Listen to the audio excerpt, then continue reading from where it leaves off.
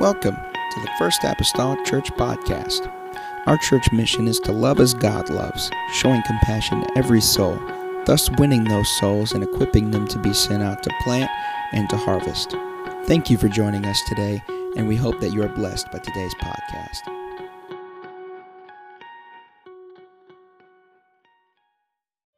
Matthew chapter number 5. Matthew chapter number 5. And verse 5, this is our third part of the Beatitudes. Very simply, Jesus speaking to the multitudes, and particularly his disciples, says these words, "Blessed are the meek, for they shall inherit the earth." Blessed are the meek, for they shall inherit the earth. Very simply tonight, my subject matter is, again, I'm not getting all fancy with titles through this, meek, all right? Should be really hard to remember, but meek. Let's pray together. Will you help me, Lord Jesus, come to you today. God, I'm grateful, Lord, and to you, I thank you, Jesus. God, I thank you, Lord, for your spirit. God, that we have felt, Lord, in this place. God, for the obedience of those with hunger and thirst in their heart, God, that come to an altar of prayer regardless of the time. God, I'm appreciative today of that. Pray, oh Lord, you would help us this evening, God, in this study, Lord, as we turn our attention to your word, the Beatitudes. I pray, oh Lord, let them find, Lord, ample spot, Lord Jesus, in our life. Lord Jesus, attitudes, God, by which we would live, Lord, with Christian character. In the lovely name of Jesus Christ, I pray. Amen and amen. Everybody say amen? Amen. Amen. You may be seated tonight. So about 3 weeks ago, we started on this study of the Beatitudes, and we mentioned then, as I mention now, is that they kind of go against the whole mindset and regular thinking of men and women of that day and of our day, for that matter. Because whenever you start to read them on the surface, it's just like, this just really isn't making sense. It goes against the common idea of human nature, as do many of the Lord's teachings. I mean, in reality, if you look at the teachings of Jesus Christ throughout Scripture and the Bible, there are a lot of teachings that are given to you and I that does go against a common idea of just our human minds. Because whenever you begin to read through this list of Beatitudes, you're saying, man, this can't be right. I mean, blessed are they who mourn. That cannot be right. That doesn't make sense. But as always, his ways are not our ways, and his thoughts are not our thoughts, because he has an upside-down kingdom through our perspective. In his kingdom and in his world, he says the last shall be first. The teachings of the Lord doesn't just really line up with what we would call standard way of thinking. To him, it's better to give than to receive. In the kingdom of the Lord, dying is endorsed over living. This is the way that he talks. Losing is better than finding. Now this is the teachings of the Lord. Serving, now this tops the cake. Serving is better than ruling in the kingdom of the Lord. And so we're met with this same type of teaching and approach in the Beatitudes, even now with the third one here. Blessed are the meek, for they shall inherit the earth. Now, whenever we say meek, modern day language and modern day ideologies concerning what meekness is vastly different from the biblical definition of what meek is. In today's world, whenever you talk about someone being meek, or someone says something about meek, they're talking about, man, there's a person, they're overly submissive. They're overly compliant. They might call a meek person someone that's spiritless. They're tame, they're timid, they're just kind of, they're kind of shy and bashful, and they're kind of withdrawn. Is the way that doormat, thank you, Sister McGee, doormat, you wipe your feet on them, that's the way that they interpret meek today. Amen. But that is not the case concerning the Scripture. In the world, I understand, if you're going to achieve anything and achieve it, you got to achieve it by going after it. You got to achieve it by pushing your way through and have to have an aggressive type of spirit. Yet in the Scripture, the Lord relates to us that the meek are getting the earth through their meekness. And that just doesn't really pan out. as currently defined today. So what does then this word or this term meek mean in the Bible or by biblical standards? I think one of the ways, a lot of times Scripture interprets Scripture.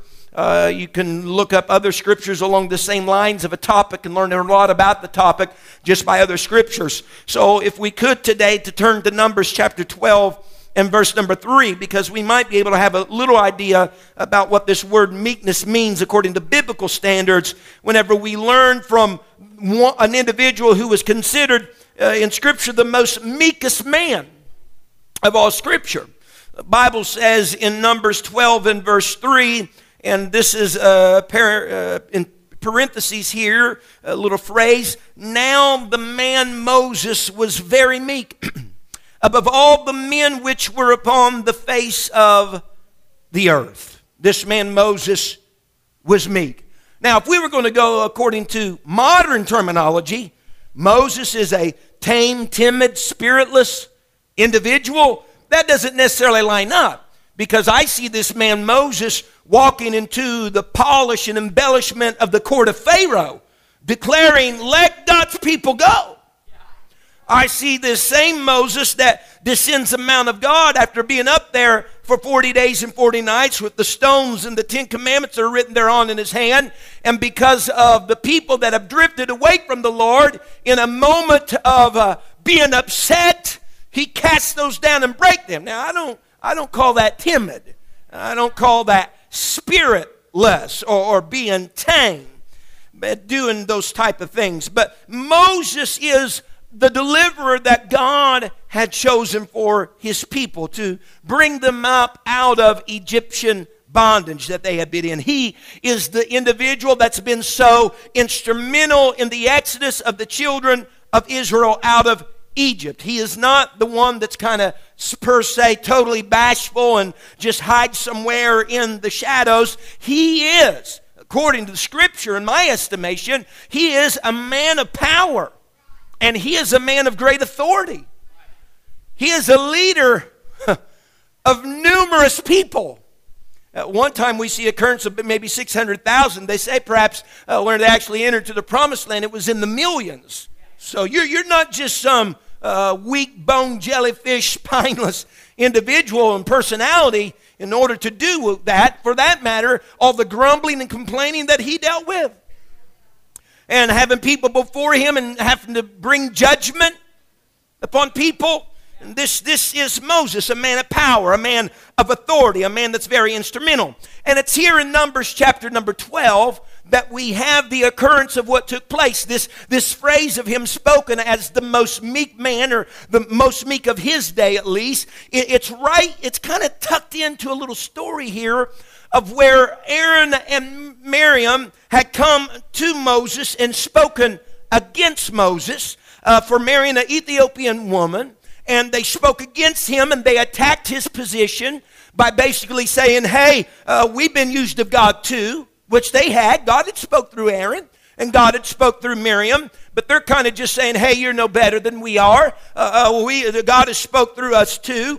And in all of this, though, what's the secret of the sauce, if I could say tonight? In all of this, it tucks in that Moses is the most meek man. Because during these allegations, during this attack against Moses, even his choice for his marriage and even his position of what he's been doing, through all of this, Moses doesn't open his mouth. That right there should draw great attention to anybody.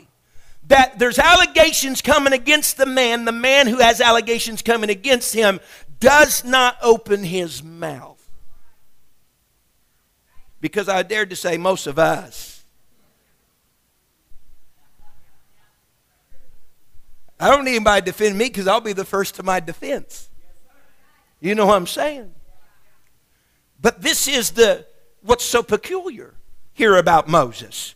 He doesn't open his mouth until Aaron's saying, hey, Miriam's cast here for leprosy. Pray to God, that this thing can be remedied quick. And then he talks to God about the situation. But he never says anything about, hey, you have no room to speak. Hey, God called me on the backside of the desert, and there's a burning bush. I got proof in the pudding. He didn't go down that line. He didn't speak anything about what they were saying against him or about his leadership. None of this. See, normally a man in his position would want to lash out severely. But Moses, look at this. He had power. He was in position.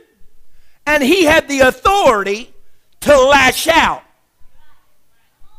Because of who he was. The deliverer. He was in a position to, if he wanted to exercise the power to say something. But he refrained from doing so. We're starting then to get a little bit of understanding of this term meekness. He had the power to do it, but he refrained from doing it.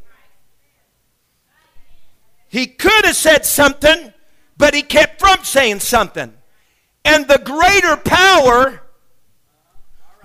power is not in going on and saying something, but not saying something when you have every position and right to say something. That is biblical meekness. Simple three-word definition. It's power under control. Power under control. Look what Moses does. He could have, but he didn't. You know what happens? God shows up. He calls out Miriam. He calls out Aaron. He calls out Moses.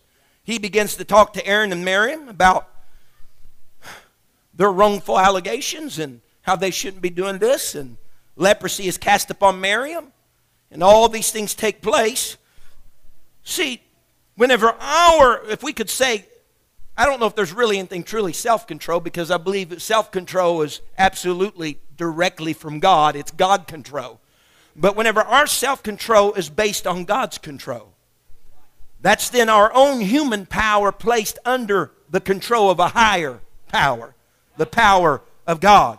And so whenever we understand that, meekness then is truly not a natural trait. It's a supernatural virtue. Because in reality, flat-footed reality, Paul McGee can't restrain by Paul McGee's self. That power that I have has to be under control of a higher power.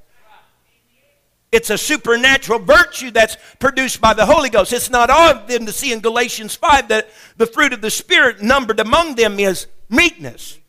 Because meekness comes from the Spirit of the Lord. It's not something that you can devise of your own making. Meekness comes because you have surrendered your life to God.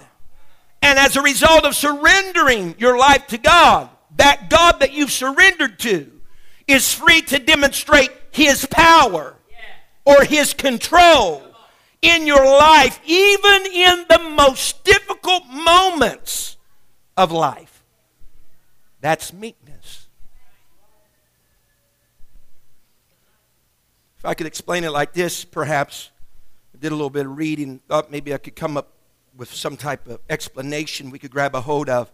Power is a tsunami. I have reports of it pushing and even bending a steel beam. But meekness is taking that same water, forcing it through a 10,000th diameter hole. And thus, when it's exiting at 2,250 miles per hour, creating about 55,000 pounds per square inch of pressure. Not bending a steel beam, but cutting it.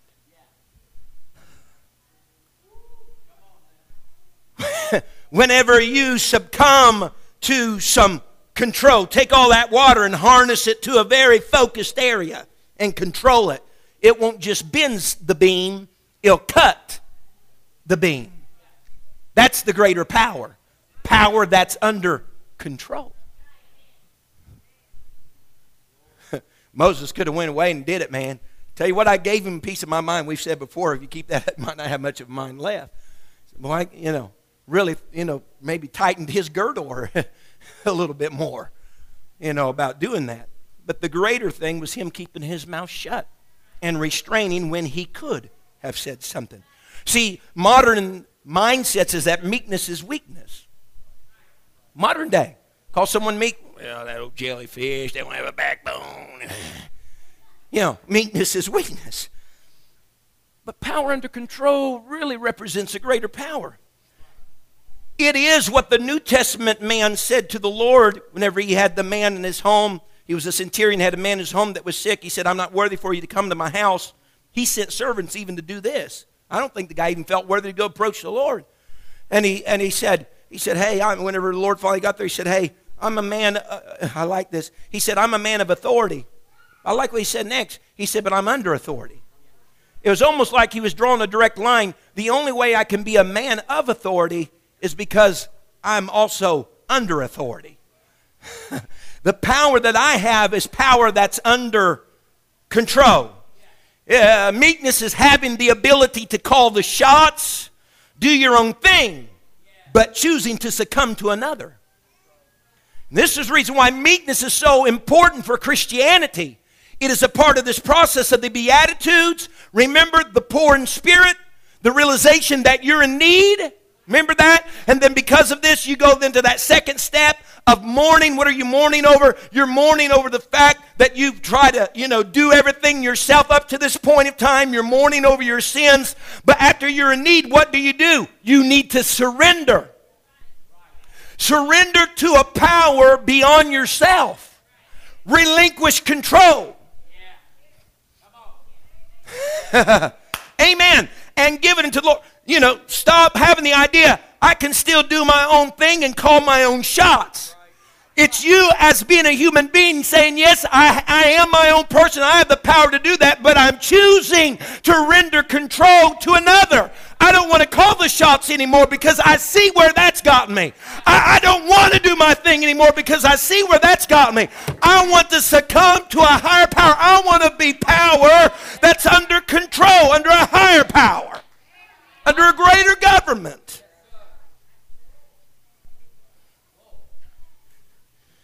In the Greek, the word that was used for meek was used for a horse that had been broken. Horse that had been broken. Wild horse. Been broken. As a matter of fact, in some circles, the horse that runs the race and wins the race is oftentimes called the meekest horse. The meekest horse. And that's why, the reason why is because that horse, the one who won, must have been most under the control of its rider in order to win. That horse could have ran by its own means without anybody on its back. But during the race, he was succumbing to a control of another. And the one that wins in is the meekest horse. It's that horse that is able to be controlled. The one that responds the best to his jockey. Whew. I tell you what, it would be a good characteristic in the races that we run in our Christianity to get in the winner's circle and be called the meekest horse. Because we have somehow succumbed to the direction of our jockey. It would be a great attribute to say, when I said go, they went. When I said whoa, they stopped. When I said turn right, they turned right. When I said turn left, they turned left. They're the meekest saint I got. Yeah. Amen. It is a spiritual virtue. It's that which kind of describes or underwrites a domesticated animal. Amen. Domesticated animal. Not wild, but domesticated. Amen. If I could say it like this, a person who has learned meekness is a person that has learned, I like to say it like this, is a person that has learned to accept control. Accept control. Thank you, sister. Amen. So meekness in Scripture is primarily a submissiveness toward God, more so than a submissiveness toward man. In Psalms 25 and verse number 9, the Bible states these words, speaking of the meek. It says the meek, speaking of the Lord now here, he addresses the meek, but whenever you see the word he, it's speaking of the Lord. The meek will he guide in judgment. And the meek will he, the Lord, teach his way. I believe there's something very illustrative here then about a meek person and their spirit. Amen. The Bible says that God will guide them and he will teach them how and why. Because the meek allow themselves to be guided and allow themselves to be taught. Those who are not meek have the attitude that you can't add anything to me, and are oftentimes unteachable and unguidable because they won't allow the power that they have inherent in them as a human being to be brought under the control of another. Amen. The third beatitude is almost direct quoted in Old Testament scripture with just a little slight variation in the Old Testament. Psalms 37 and verse 11. If you don't mind me, this jacket's going to have to lay my burden down. Amen. Psalms 37 and verse 11. But the meek shall inherit the earth, and shall delight themselves in the abundance of peace. But the meek shall inherit the earth. If you go up to verse number 9 in this same passage of Scripture, it says, for evildoers shall be cut off, but those that wait upon the Lord, they shall, look at the terminology again, they shall inherit the earth. This divides in the same passage. A lot of times they wrote in such ways in order to draw conclusions. It's almost like in math where if A equals B and C equals B, then A must equal C type of scenario. Because we have the meek that shall inherit the earth. The scripture just above it, a few verses above it, also said those that wait upon the Lord shall inherit the earth. So there must be some close connection. This is the way that they wrote many times. This must be some close connection then between waiting upon the Lord and being meek. Both of these are inheritors of the earth. It's like, if I can say it like this, it's like telling your kids, here it is, folks, that they can walk their bicycles, all right, down to the road. But don't get in the street until I get there. The meek wait until you get there to get in the street. Although they had the ability, cast their leg over top that banana seat, put their feet to the pedal, and ride before you were ever there. But see what I'm saying? Meekness is really a type of discipline. He said, the meek shall inherit the earth. He said, they that wait upon the Lord. What's happening when you're waiting on the Lord? You're not doing anything until the Lord gives the sanction or the blessing or the direction. They're saying, I can't go on and do until he comes. You know, this little boy that says, hey, you want to come over to my house and play? He could say yes of his own accord and go. But you know what the little boy says? I need to ask mommy first. What is that? That's meekness. That's power under control. Oh. Hey, I had times I just went anyway.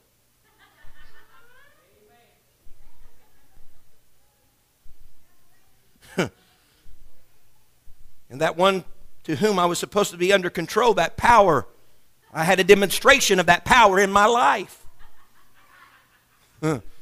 Amen. So there's the progression of the Beatitudes. We admit our need. We mourn over our sin. We lack our admitting of our need, so we're mourning over that. So the meek man now, he yields himself unto God, to the rights of God. Doesn't it only seem natural that if you're going to admit that you are in need, if you're going to admit that you're in need, doesn't it only seem natural that now you'll yield your rights to the one? If you admit you're in need, meaning you don't have it all, that you then will yield your rights to them because of your need? Doesn't it all just seem proper? But people get stuffed up a lot of times, and they'll get to the phase of admitting their need and even mourning over their need. But a lot of times people get hung up at step number 3. Of becoming a power under control.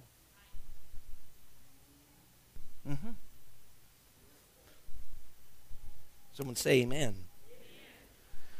Jesus exemplified meekness in his life for us as well. He didn't do anything in the Scripture. The Bible says Jesus Christ, as a human man, didn't do anything in Scripture unless his Father instructed him. The things that I do, my Father tells me to do, he says. Amen. In Matthew chapter 11 and verse 29, he speaks to us and he says, Matthew 11:29, he says, take my yoke upon you and learn of me, for I am meek and lowly in heart, and ye shall find rest unto your souls. Learn of me. I'm meek and I'm lowly. Interesting, an early church father by the name of Augustine said that Christ did not bid us learn of me to work miracles. He didn't say, learn of me to open the eyes of the blind. He did not say, learn of me to raise the dead. But he said, learn of me to be meek. Learn of me of how to be meek. Because just as he submitted to the will of his Father, so likewise should we submit ourselves unto the Lord. Remember now, again, this is not timid, this is not spiritless, because Jesus enters into a temple and he begins cleaning the house with his whip that he made. So it's not a spiritless individual that's coming into the temple, and these that are being merchants and selling doves and things of that matter. He comes in there and starts doing that. Neither do we see. We also see, though, Jesus, he stormed into the temple, and he also, though, refused to call a legion of angels whenever he hung upon the cross to deliver him. Why was that? He had power to do it. But why didn't he? He's being meek. He was power under. He held himself. He refrained from coming down from the cross. Man, there was no more ultimate example of meekness than right there. Had the power to do it, but refrained from doing it. And what was illustrated through it, that was the greater power. Amen. That was the greater power. See, you say, well, he goes in there and starts with his whip and all this, and Moses, he breaks. Well, that's not meek at all. What's these people? I mean, but look what they're doing in each of these episodes. I want you to understand something. That the meek are eager to defend God rather than themselves. Whenever Moses did his action at the base of the mountain, what was that as a result? Because people were sinning against God. Whenever Jesus goes into the temple, what was it? Because these things were taking place in this place that's called the house of prayer. All these actions were defenses for their Savior, for the one whom they were under the power of. They weren't defending themselves. We see this illustrated time and time again in Scripture. I'll try to keep track of my time here tonight, folks. But Abraham and Lot, they come to a place that the shepherds are striving with one another. And here is Abraham, the father of many nations, the one that God has spoke to and blessed and told him to start this journey in the first place. And he defers to Lot and says, pick of the land. If he wanted to, he could have pulled some weight. God spoke to me. He told me to leave. You're along for the journey. And said, I'm going to choose first. But he didn't. It's power under control. Joseph and his brothers coming to the end of Joseph. He's second in command to now. He's over the granary. The only reason why they have anything laid back for the time of famine is because of the wisdom of the Lord that's placed upon his life. And his brothers come needing food. They did all kinds of bad stuff to him, and Joseph was in a position to exercise power and say, no, because you had wronged me. You tried to kill my dream. You sold me. But rather than doing that, having power, position, authority to do it, he looks at them, he gives them food, he takes them into his arms, he forgives them. Had the power to do it, but refrained. Spirit of meekness was upon Joseph's life. David and Saul. Saul's in a situation that David, if he wanted to, he could go in and pin his carcass to the ground with a spear.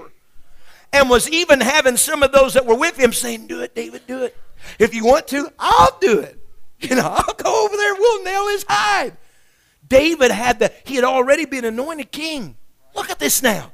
Had the power and the authority to go forward with this. The planets were lined up just right for it to happen, but he refrained. Meekness, power to do it, refrain. Same thing with, I hope you're getting the picture. Same thing with little Shimei. David's leaving because there's this big usurping of the kingdoms taking place. So he's leaving Jerusalem, and there's a man over on the other bank. He's throwing dirt and everything. His name is Shimei. He begins to curse David. Amen. When David's soldier says, David, you want me to cross over the bank and I'll just nail his hide to the ground? David said, no, just let him curse. Man, he could have sent 20 men over there to nail his hide. But he didn't have the power to do it. But what did he do? Refrained. Meekness.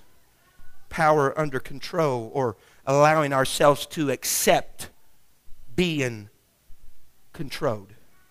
And in these episodes, in reality, they were acting on the behalf of the master rather than acting with their self-interest in mind. So how do we learn from the Lord?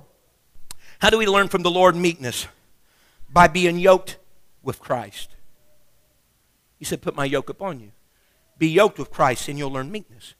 A yoke's very simple. You may have heard this before, but a yoke is just nothing more but some type of wooden frame, that was put on the backs of animals and around their necks, joining two animals for the purpose of a common task, whether it be plowing a field or pulling a load. That yoke was. But commonly in biblical times, for instance, a young ox was commonly yoked with an older ox, a more experienced ox, so that the older ox might train the younger ox to perform properly.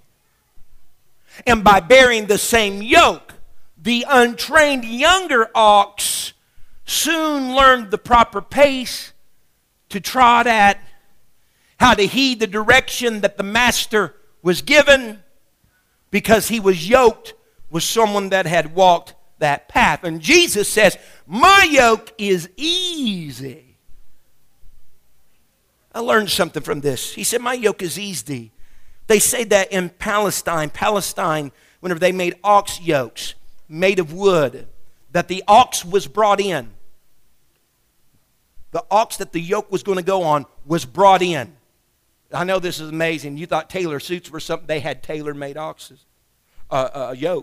The ox was brought in, measurements were taken, and the yoke was kind of roughed out in the wood. They started working on it and roughing it out. And then the ox was brought back in. This is amazing to me, folks. And they put that roughed up yoke on the ox to make some final adjustments so that the yoke would fit the ox properly. It would fit well.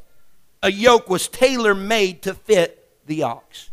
He said, come to me, he said, my yoke is easy. What's he talking about easy? He's saying it's tailor-made. I'm not just going to throw a yoke on you that was made for Brutus over here. You understand what I'm saying? But if you're little Sammy, we're going to tailor-make the yoke for you. Amen. So meekness is not a natural trait. The Bible admonishes us in Zephaniah 3 that they were admonished to seek meekness.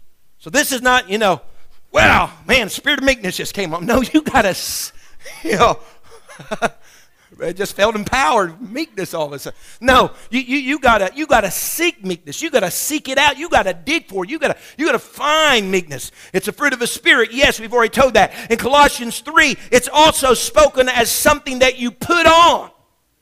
So among other things that a Christian puts on, he said, you gotta put on meekness. And I've said this before, perhaps a different line, not concerning meekness, but if you can put something on, you can also take it off.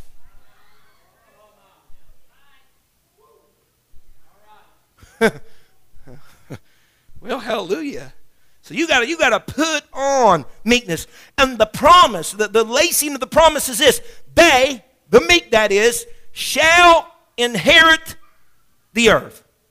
Those that are power that's under another control shall inherit the earth. Psalms 24 and verse 1 says, the earth is the Lord's, and the fullness thereof, the world and they that dwell therein.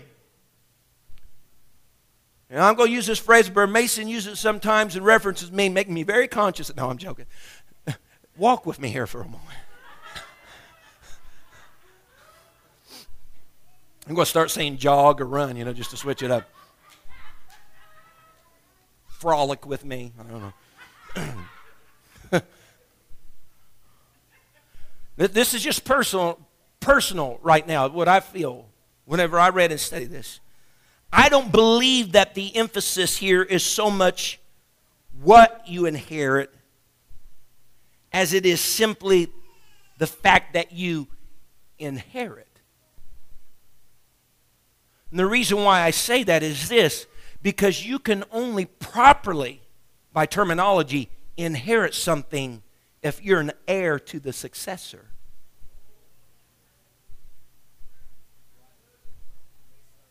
All right?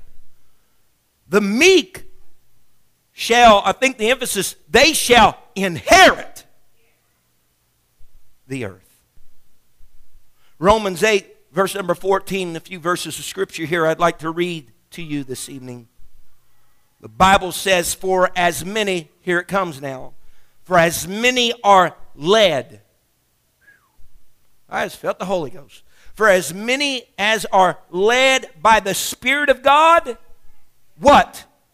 They are the sons of God.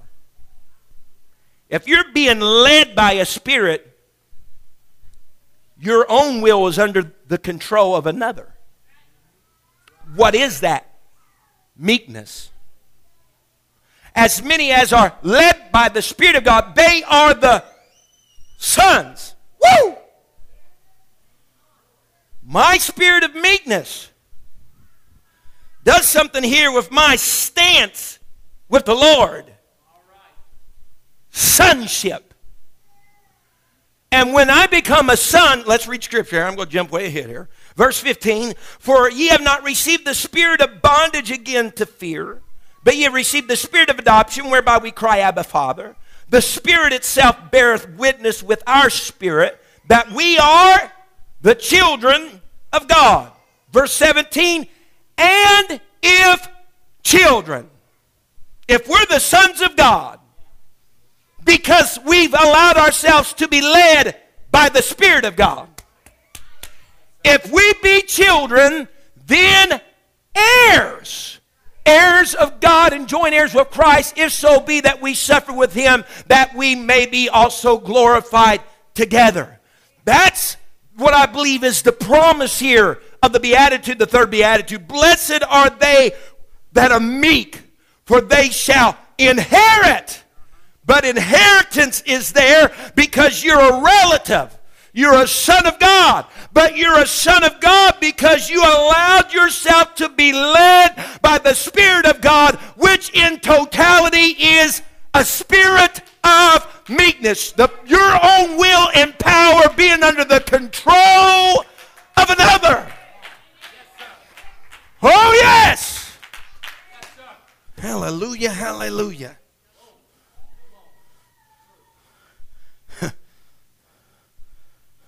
So I'm an heir.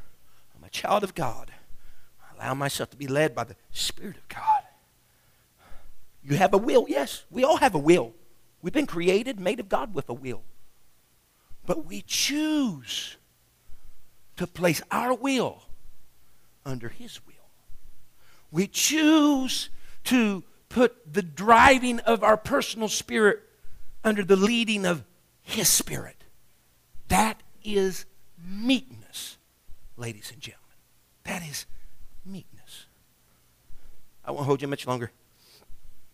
I thought I would share this ending story here this evening. They say that when pilots fly planes, they either fly by IFR or VFR. IFR stands for Instrument Flight Rules. VFR stands for Visual Flight Rules. Every pilot is flying by one or the other. There's no other option. Visual flight rules or instrument flight rules. And VFR, which is visual flight rules, are fine. as long as you can see everything. It's clear weather, not a lot of air traffic. But one day they say if you fly long enough, you're going to eventually hit some bad weather. And it's then that they have to call the control tower and say, hey, I need to switch over to IFR, Instrument Flight Rules. And they got to submit to the plane's computer and control. All airlines fly by instrument flight rules. All pros, listen to me, all pros fly by instrument flight rules, but not the amateurs. The amateurs, for the most part, they say will fly by visual flight rules. And the FAA says that a lot of small plane crashes could have been prevented if the person in the cockpit had simply picked up the microphone and said, I need help. I can't do this on my own. I need to surrender to the control of the instrument.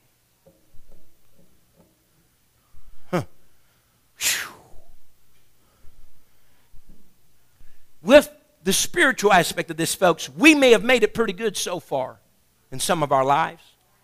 Made it pretty well so far, flying visually by what we can see and by our own wills and by our own means, having control of everything. But it is an inevitable part of life that you're going to have some bad weather, so to speak.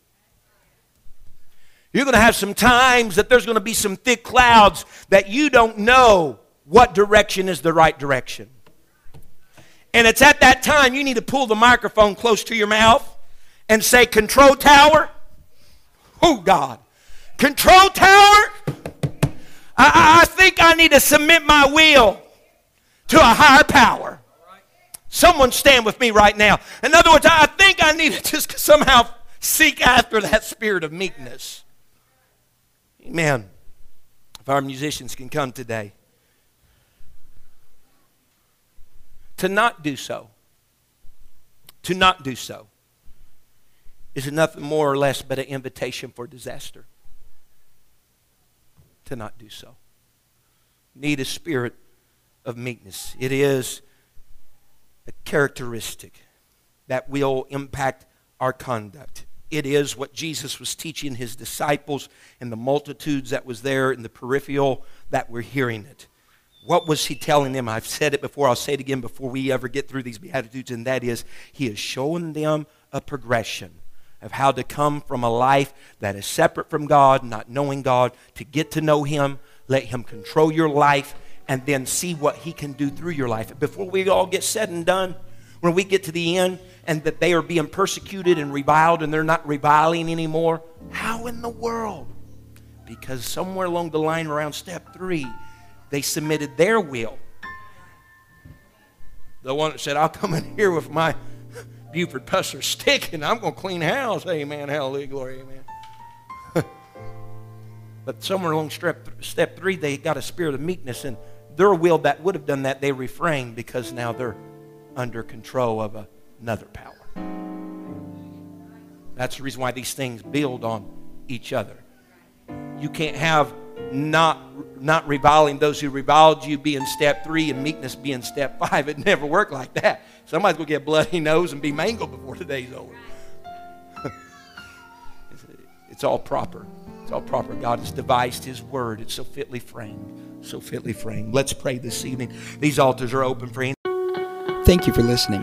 If you would like more information about our services and activities, you can find us on Facebook, Instagram, and Twitter with the username FACMC. Again, that's FACMC. Thank you, and have a blessed day.